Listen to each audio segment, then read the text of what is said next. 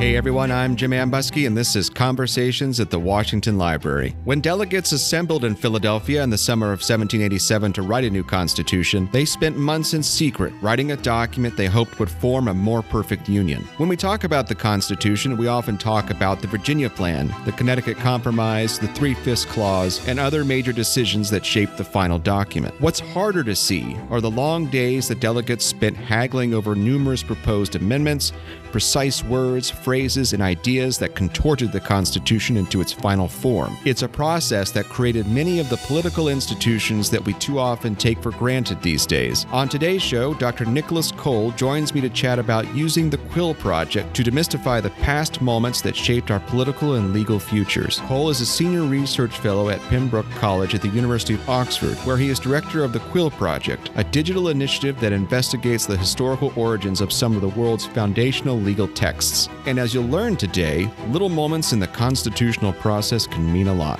With this episode, we close the books on 2021. Thanks so much for joining us this past year. We appreciate the opportunity to be in your ears, and we look forward to seeing you in 2022. Have a safe and happy holiday season, everyone.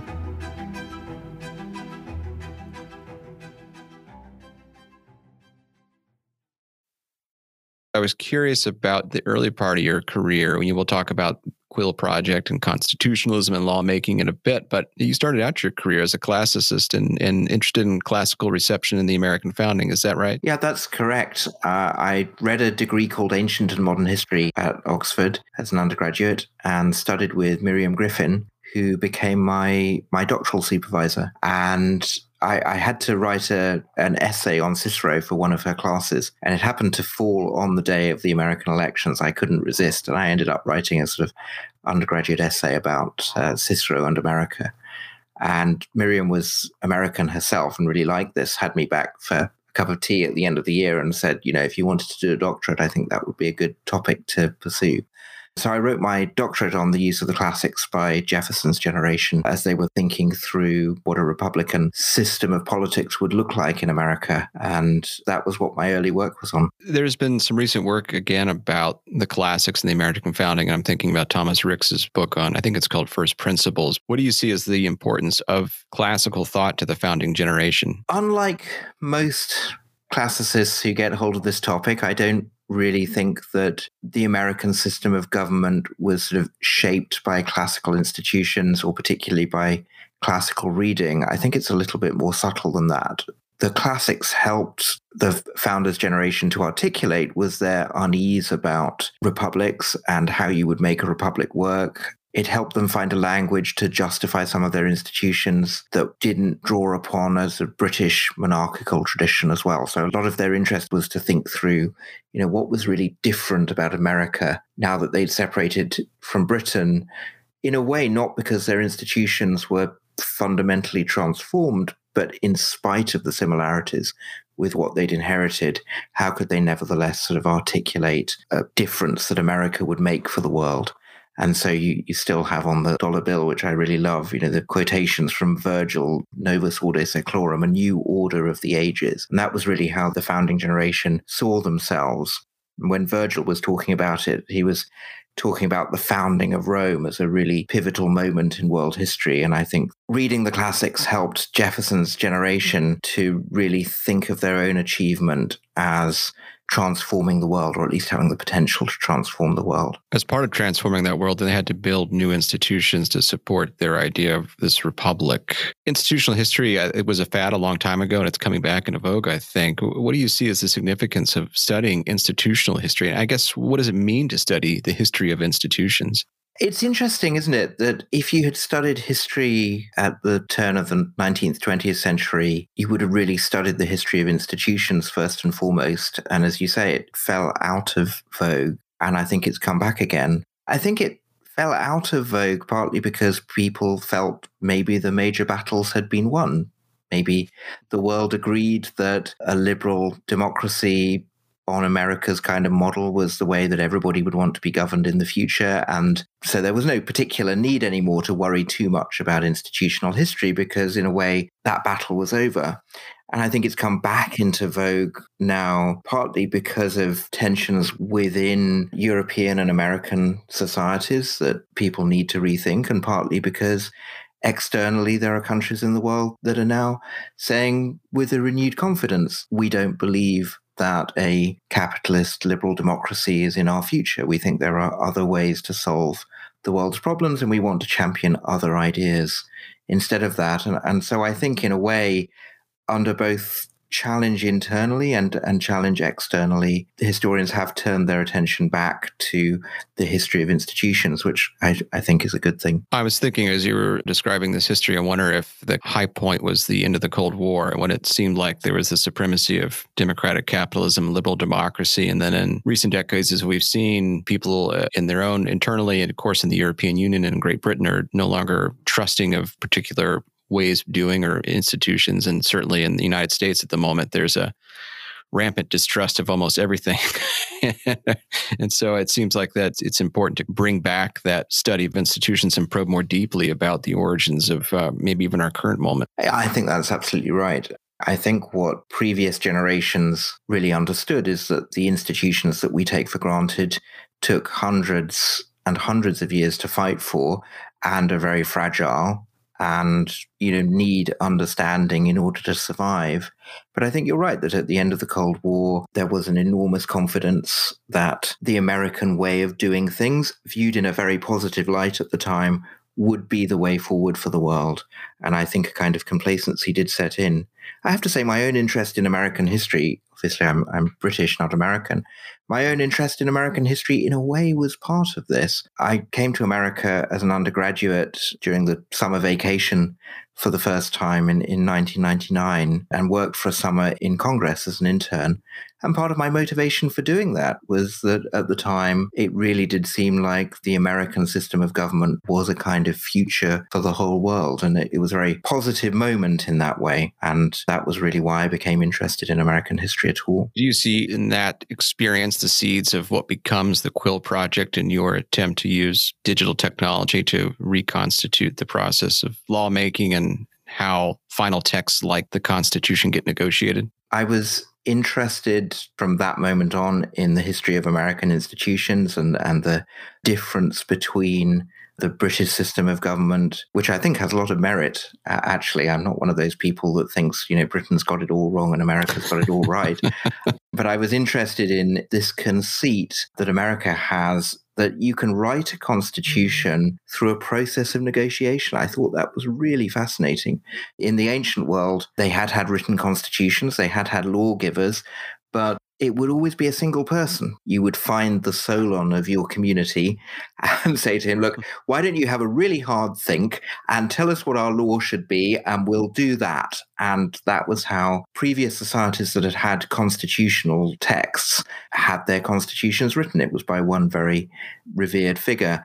And America had done something really novel in the post-revolutionary period. They'd written constitutions in committee.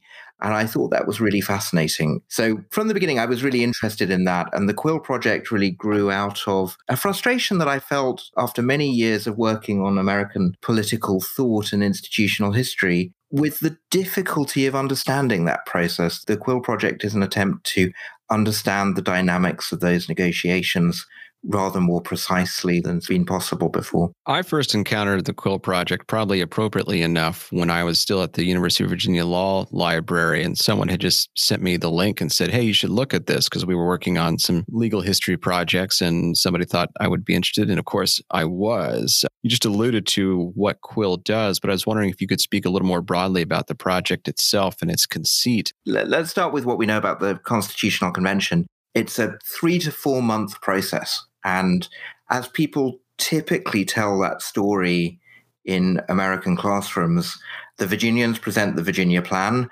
and New Jersey presents the New Jersey plan, and they kind of split the difference, and that's the Constitution, and everybody goes home. And if you give that exercise to a group of very clever high school kids, they can split the difference in about 45 minutes and call it a day. And so you have to ask the question, what was the convention doing for the other 3.5 months?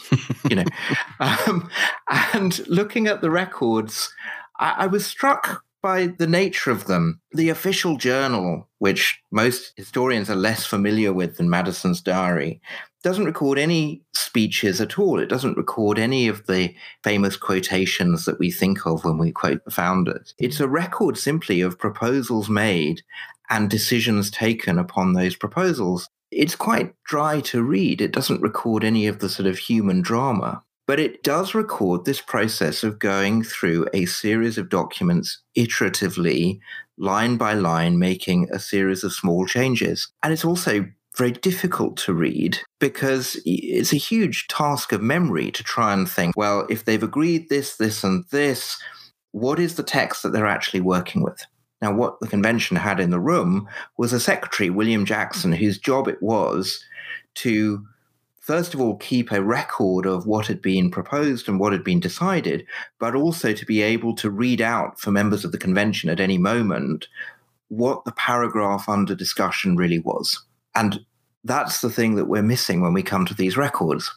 The idea behind the Quill Project is kind of simple, which is supposing we let the computer show us a reconstruction at any given moment of what the text under debate was. And supposing we tell the computer what all the proposals were and the orders in which they were taken and when votes were taken on them, and then let the computer tell us, well, given all of the proposals made and all of the decisions taken, the state of the documentation in front of the convention as they're making this particular choice right here is this. And so that's what the software platform does. It seems then what you're saying is, given the amount of extra material that surrounds the Constitution, besides the official convention record, Madison's notes, you've got various letter writers writing back and forth, talking about various developments, delegates themselves bargaining and negotiating, that it would be very difficult for a human to reconstruct all of this absent of computer-assisted technology. Yes, and in a way it goes back to my classics background, because after I'd done my degree in ancient and modern history, I then read a master's degree in Greek and Roman history and learned Roman law at the same time as doing that. And what's striking is if the classics faculty had the kind of materials available to historians of the convention, they would have produced a bookcase full of commentaries on every dot and comma in Madison's notes, in the journals, in all of the letters that we've got relating to the convention, that there would be a really detailed critical commentary on all of these records. And I started to wonder, well, why doesn't this exist for the records that tell us about the Constitutional Convention?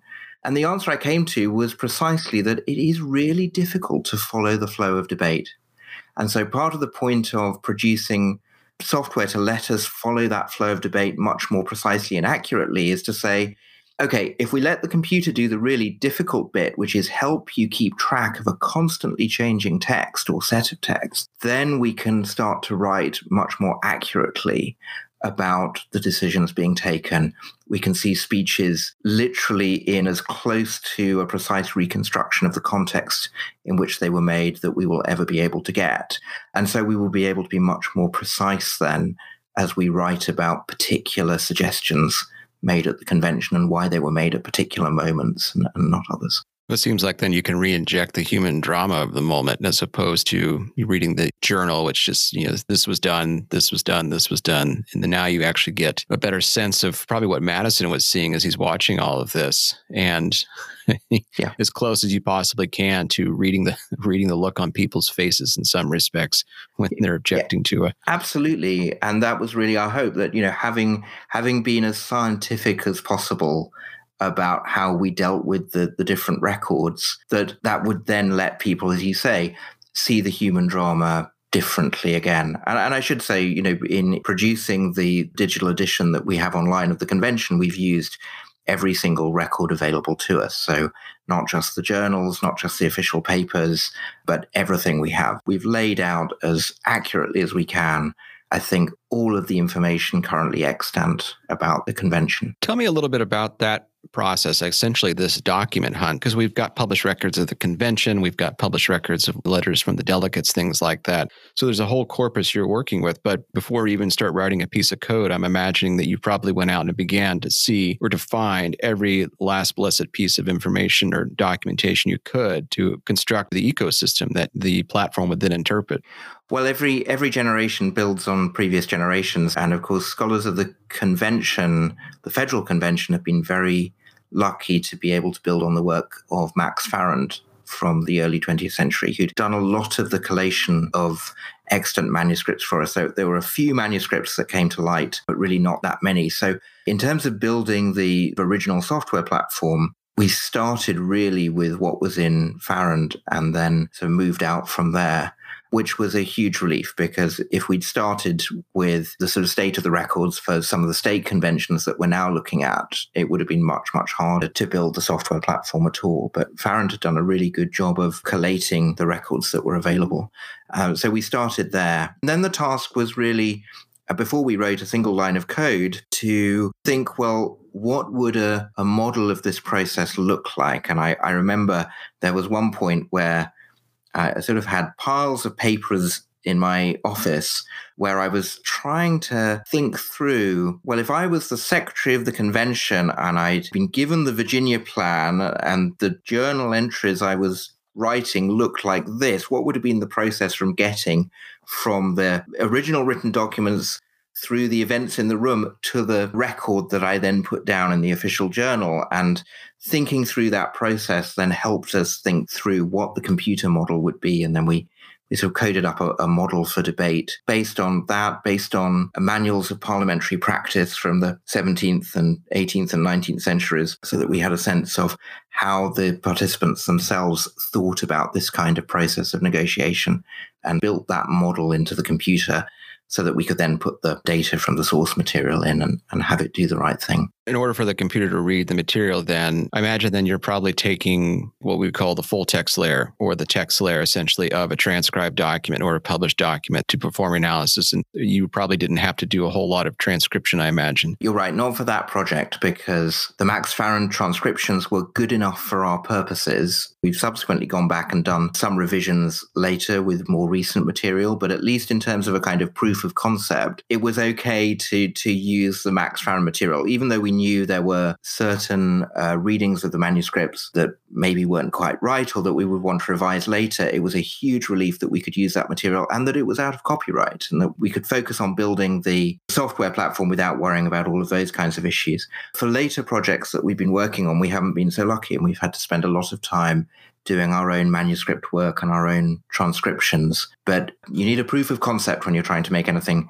like this work. And we were very lucky that for the 1787 convention, the records had been taken to that state where we could get on with doing the sort of difficult bit first in terms of the computer modeling, and then we would have a system that we could apply to other cases. Let's talk a little bit about the process of building that proof of concept. What does it actually entail to build a digital humanities or digital history project like the Quill Project? Can you tell us a little bit about challenges you faced and some of the decisions you had to make as you were building a computer program to interpret one of the most significant moments in American history? I suppose the first thing was persuading people that it would be worth doing at all. This is sometimes one of the biggest hurdles people face. You know, what were we going to learn from doing this? And I have to say, even as we started out, I did have that fear. You know, maybe we'd put all of this effort into building a computer system and then maybe it wouldn't tell us anything very much. That kind of worry must haunt people when they start out on projects like this. In fact, I used to ask colleagues, guess how many proposals had gone into writing the final US Constitution. You know, how many things had the convention voted on? You know, approximately how many votes or how many decisions did they think the convention had taken? And people would guess, you know, about 100, about 200 votes. And actually, when you read the records carefully in order to build this kind of model, and when you really do track every time the convention made a decision on anything, you discover that they had about 1,000 different chunks of text that they took individual decisions on in order to build the final text. So that our sort of timeline of the events that make up the Constitution is about 2,500 events representing proposals made or decisions taken at different moments. So, approximately one proposal or one chunk of text being voted on for every couple of words in the final text, which gives you a sense of the sort of level of detail that the convention was actually working at. So one challenge was persuading people that this would be a useful thing to do. The next challenge was working out, first of all, what was the precise task that we wanted the computer to do. So it's all very well to speak in general terms about, well, we'd like a system to do X, but thinking through, well, we want each amendment to be represented in the database precisely once. And we want the computer to then be able to produce arbitrary versions of documents that either include or exclude specific proposals for any given moment in time. And we want to be able to visualize it. We want to be able to search it in particular ways and so on. So thinking through the requirements of the project and then finding the right technology to actually achieve that. And this for us is an iterative process as well. We've had to develop some techniques ourselves that are not used anywhere else in the world for anything because nobody's ever been interested in modeling this kind of process in this level of detail. So we've taken some techniques that are used in other fields and extended them for our purposes. We needed to think through how people were going to put data into the system. What were the skills we were going to require of the people that were going to put data into the platform? I was very, very keen that they should be able to focus on being historians. I had a student in mind quite early on. She's just finishing her doctorate now, Grace Mallon, and she's not technical at all. So if I gave her a system and I said, she was finishing her undergraduate degree, and I said, would you like a summer job helping us to sort out the records of the Constitutional Convention? But she's not technical at all. If I'd said you need to learn all kinds of squiggly computer code to get started, I don't think she'd have wanted anything to do with the project. But I knew she was a really careful reader of documents and would be really precise, which was exactly what we needed. So we needed to create an interface that would let a historian be a historian. And then for readers and users, we needed to think through, well, what kind of user interface would people want to get information out of the system? And that continues to be a bit of research that we constantly do as we try and meet the needs of different users for different projects. So there are quite a lot of moving parts to a project like this. And that's before you get into the just history side of, what records do we have available for particular processes and how are we going to use them and how are we going to sort out discrepancies between them and all of that kind of sort of more traditional historical work as well. I like the way you describe the relationship between the historical detective work and the computer. I mean, I think sometimes, I've encountered this working in this field that folks get worried sometimes that the computer is going to replace them in some capacity and that it'll take over the work of doing the interpretation and it'll essentially be like the Matrix and we will just be batteries powering the machine. But in reality, these are tools designed to assist us in our interpretation and that they can help us advance our understanding of a particular topic like the Constitution, as opposed to delivering it like almost Solon-like or Lycurgus-like from on high and calling it a day. Yeah, and actually one of the biggest problems we face is that people are spoiled by technologies like Google. You can type into Google, where is the best place to get a cup of coffee near me? And Google will give you an answer that you're happy with. And you can't even begin to think that a system like that for legal interpretation or historical interpretation would ever be possible. And actually, modern users have a real problem. We often think of users as real technophobes, but actually, users are so used to being able to type in a question and get an answer that satisfies them immediately that actually saying to them, well, look, we can give you a lot of information that you can use to analyze the problem that you're working on better. That's almost become countercultural. Actually, people expect a computer system to be able to give them an instant answer to the problem they have, whereas I think the Quill project sees its role as giving people better tools to do more precise interpretation or more precise analysis of whatever their problem that they're working on happens to be. And so absolutely, I see computers as a really important tool in history and one that should be used more effectively by historians. And I think historians need to think through more carefully what computers can do for them and how computers can help them do things that they simply couldn't do on paper in the same way.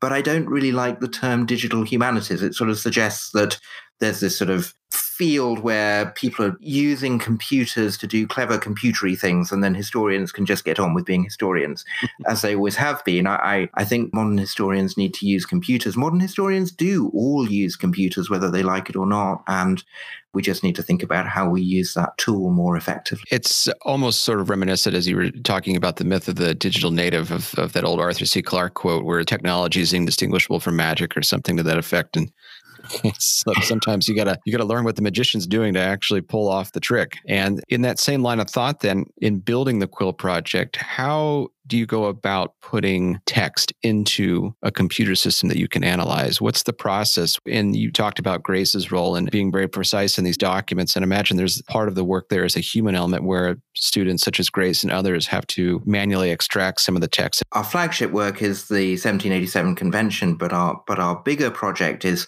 how does American constitutional law as a whole get written? America's obviously got 50 states now, but between them, they've all had 235 different constitutions written roughly from scratch by convention processes. So this convention process for writing a constitution is a real American institution. And for most of those, we're not lucky enough to have carefully collated, edited records with good transcriptions that have been pored over by generations of scholars. For a lot of these processes, the official record is a very hastily edited journal that will have been published for whatever reason, possibly decades after the event, maybe some records stuffed somewhere in a corner in a state archive, some newspaper accounts, because most of these conventions were public, even though the federal one was private. Occasionally, if you're lucky, correspondence, private papers, but a real mixture of different types of evidence. So our first task, if we're looking at sort of state-level constitution writing, is to pull all of that material together, to organize it, to transcribe it so that we can use it, and then to go through each day of the process. Most states, about the average is to take about 3 months over writing a constitution. A couple of states do it very quickly in a couple of weeks. They just borrow next door's constitution and call it a day. Some states have taken much more time on occasions, but call 3 months about the average. To go through each of the days where we know that either the main convention met or the committees and see what information we have about what went on each of those days. And what all of these processes have in common is normally a concern to keep a very careful record of what was proposed and what was agreed, at least for the purposes of the members themselves. They might not have looked after that record very carefully afterwards, but that's what you needed on the day. And so we have our researchers go through each of the days of the convention and see what we have, and where they meet gaps in the record, then that can inspire them to go out and hunt in other newspapers or other places where records might exist. So actually the process of entering data into the platform becomes a driver for more archival research, and we end up with a kind of virtuous circle. I think for every single project we've done, except for the Federal Convention, where this process of collation had been done for us, we've started with a set of official records, and people have said, there you are, that's all you need. And we've always had to go out to more material, always had to find other archives to use in order to build up a full picture of what went on. And people go through and they put the information in for us. They record the different proposals in the form the computer needs, and we can build up all of the other visualization and information that we need from that. So that's the historical side, the detective work we've been talking about a little bit. How does the back end work? And back end, for the uninitiated, is sort of a shorthand term for underneath the hood of a computer system, and all of the coding and algorithms designed to actually help a computer do its work. What does that look like? And what is this thing called natural language processing that is an important part of this process? You can think of the system we've got as a series of layers. Most of our users interact with is our web interface, and behind that, we have a system for providing the information that web interface needs. Somewhere in that is the major engine of the project, which is what we call our document processing system, which is able to reconstruct on demand all of the different texts that we might be interested in for a particular project. And below that, we have a kind of database layer that stores all of the information.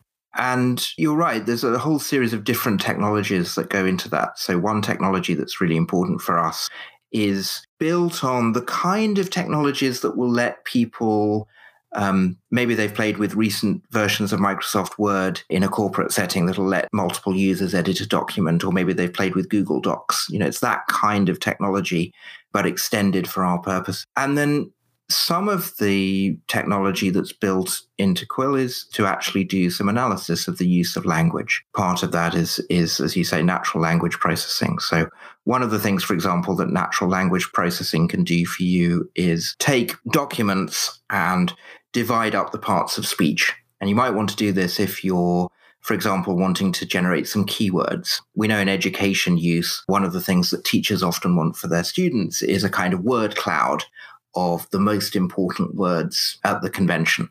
So how do we generate that? Well, maybe one way to give them that kind of visualization is to say, well, what are all the nouns that people talk about? In English, a lot of meaning is in nouns. So we're not interested in other parts of speech. Let's just show people the relative preponderance of particular nouns.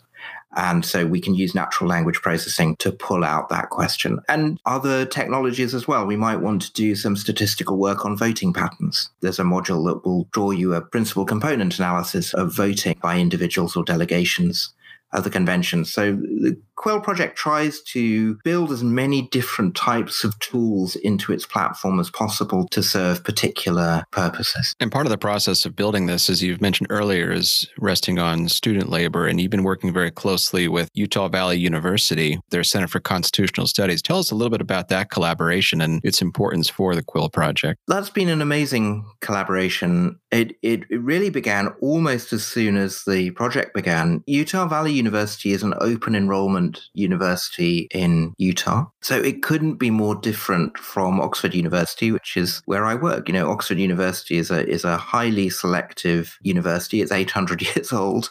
Utah Valley University isn't. It's an open enrollment university. I think it got university status maybe 15 or 20 years ago and builds on an older college there. But the two institutions couldn't be more different. But I happen to know the former college roommate of the university president. I got a phone call from the university when the Quill project had just started. Would I come out and meet their students at the Center for Constitutional Studies and see if there was any work we could do together?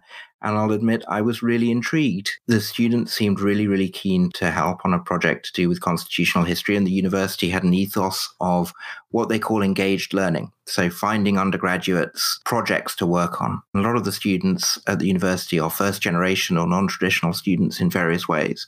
So I was really keen that we would find a project that they could help with. And they helped us initially by doing a lot of bug testing, a lot of menial work, a lot of the more traditional tasks that you might associate with a digital humanities project, quite a lot of keywording, manual keywording of different things in the platform. But after a while, they said, well, we'd really like a project that we can call our own. So I said, well, okay, we've got the basic system running. Why don't you look at the process of writing Utah's state constitution?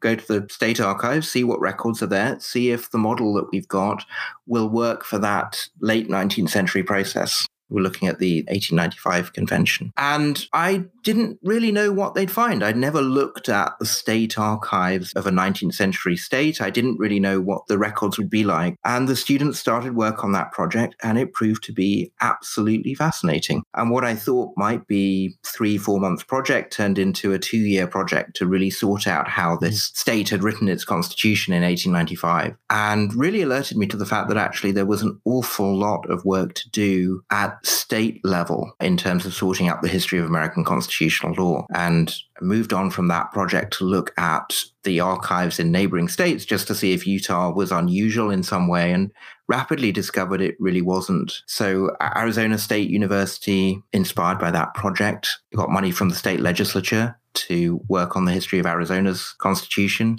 UVU won a grant from the National Endowment for the Humanities to expand their work on constitution writing in the Western United States.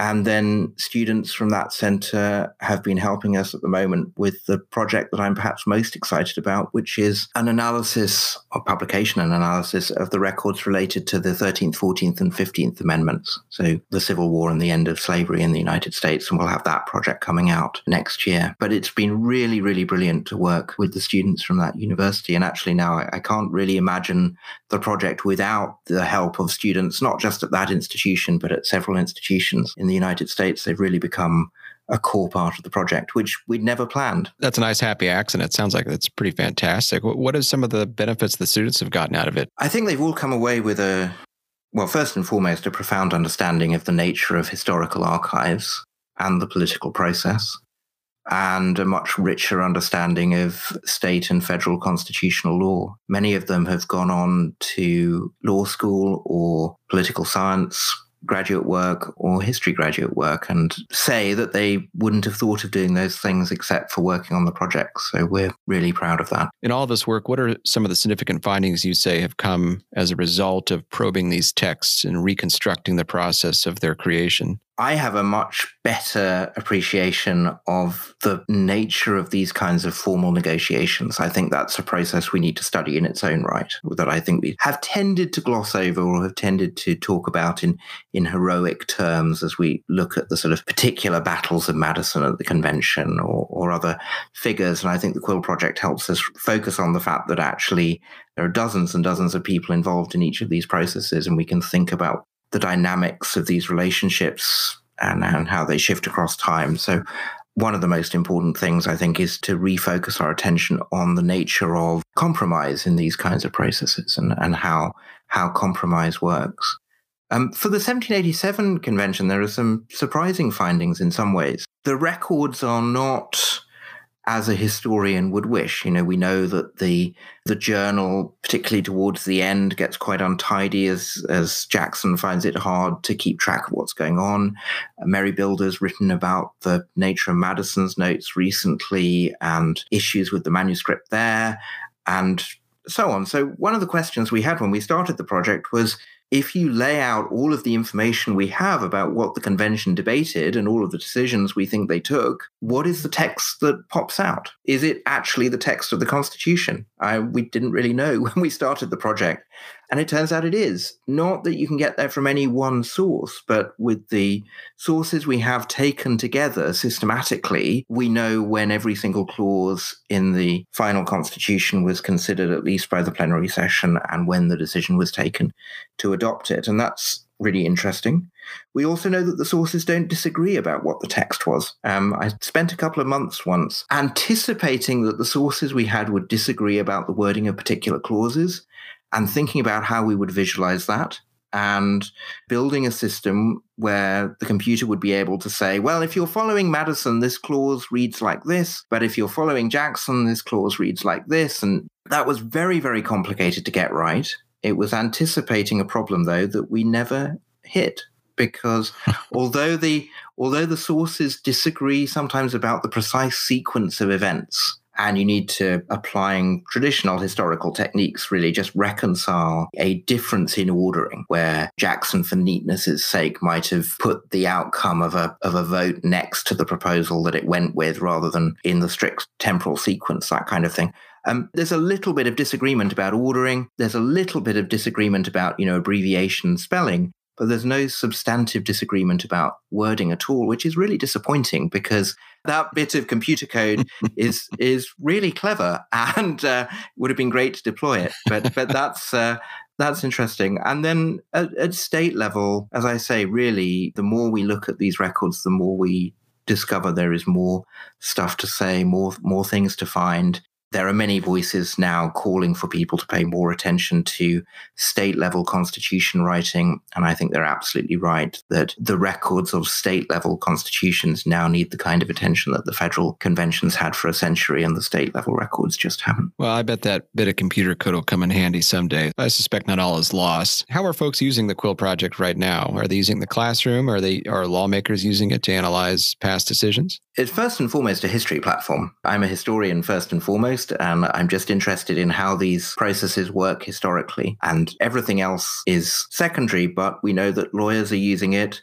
We know that the Utah records have been cited before the Utah courts, and we expect that kind of thing to continue. And we know that the Quill Project is used in undergraduate courses, and we know that teachers are looking at some of the resources to see if they can build better lesson plans and school curriculums and really encourage students to really wrestle with primary sources rather than textbooks. And we're really, really excited to facilitate that. I'm not an expert on American high school education, and I never will be. And, again, the Quill Project's a very collaborative endeavor, and our job is to give teaching professionals the best resources that we can. We try and serve the needs of those different communities, historical researchers, legal professionals, and education professionals. Where do you see the project going from here? So we have a lot of work to do on state-level constitution writing, as I've hinted. That will keep us busy for a long time. Very interested as well in early federal legislation, and that's a very important issue. It's very, very hard to talk about things like the Bill of Rights completely separately from early federal legislation, and I think there's work to be done there. And then we have a few international projects. So we've done a little bit of work on the records of the French revolutionary assemblies with students from French universities. France is having a revolution at exactly the same time that America's having a revolution and writing its own version of declarations of rights of man and so on. And it's interesting to see the different way in which parliamentary style process was used in America to France, and then perhaps for some more modern states as well. This process invented in America of having a convention that considers documents iteratively across quite a long period of time in quite a lot of detail turns out to be one of the most popular ways of writing a constitution in the modern world. So India in 1946, when they become independent from Britain, has to write a constitution for the world's largest democracy. And the process they adopt is strikingly similar to convention-style processes that are familiar from America. So we're very interested to look at the way in which this American way of writing a constitution is used internationally as well. Sounds like we got plenty of work ahead then. I think so.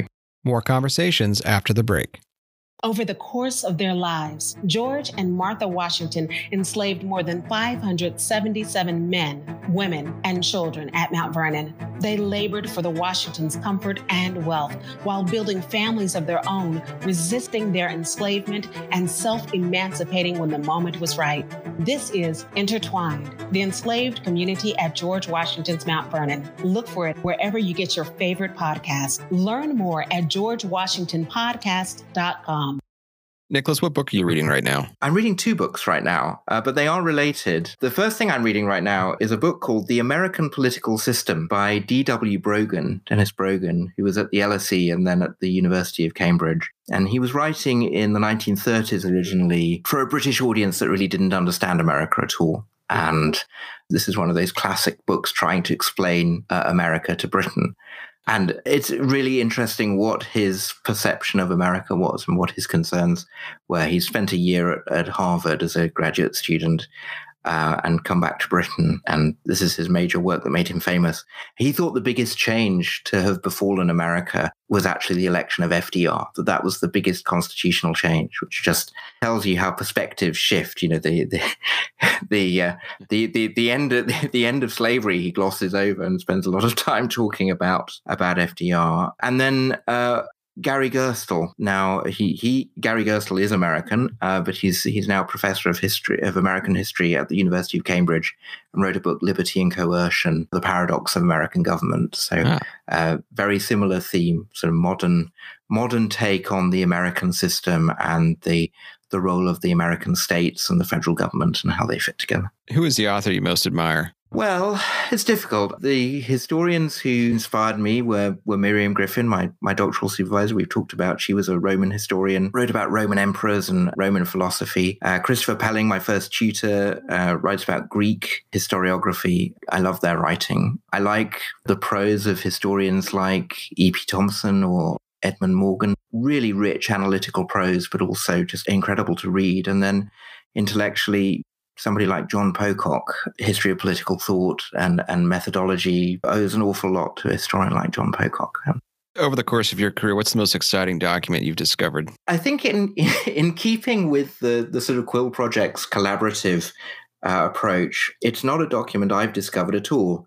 It's not even a very interesting document, but it does tell you something about what doing collaborative history with undergraduates as colleagues can really do. Because there was a time that I made a Skype call to the students at UVU, and they said, well, we haven't made much progress this week. And I thought, well, that's fine. And they said, well, the problem is we were looking for a particular subcommittee report at the Utah State Convention on, I've forgotten what it was. It was land rights or something, but it doesn't really matter. But the point was, it was missing from the state archives, and they couldn't really make any progress with understanding the work of that committee unless they found it. And it had gone from the state archives. They looked in the newspaper that they normally used because they had newspaper counts for most of the convention, but the single surviving copy of the newspaper that they normally consult had a big hole in it because somebody had cut out a coupon from the other side of the page.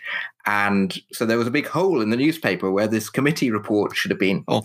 And because of photography in the 1980s and 90s, most of these state level newspapers have been destroyed. There's now normally one copy surviving.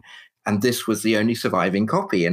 So there's a huge gap in that. So they actually ended up seeing if any other newspapers of the period had printed this committee report. And it took them over a week to go through different sources. And they eventually found a copy of this report. And I'm not sure it said anything interesting at all.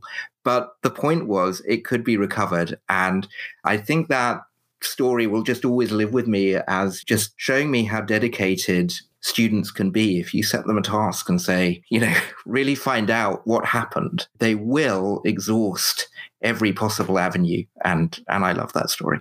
Golly, that's impressive. That's persistence right there. Absolutely. When you ascend to the great archive or library in the sky, how do you hope people most remember your work or take away from your work? Oh, I don't know. That's a difficult question. I hope they'll remember that we ran a hugely collaborative project that involved dozens and dozens of people. I hope that we'll leave something that's foundational for other people, both in terms of substance and in terms of methodology that they'll be able to build on. And I hope we'll have been part of refocusing attention on legal and constitutional history and institutional history, because as we said at the start of this conversation, I think there was a period when we became very complacent about the future of our institutions. I don't feel complacent anymore about the future of them, and I hope other people won't, and that we'll show them that there's lots more to be found out. Hope is a good place to end. Nicholas, thank you very much. Thank you.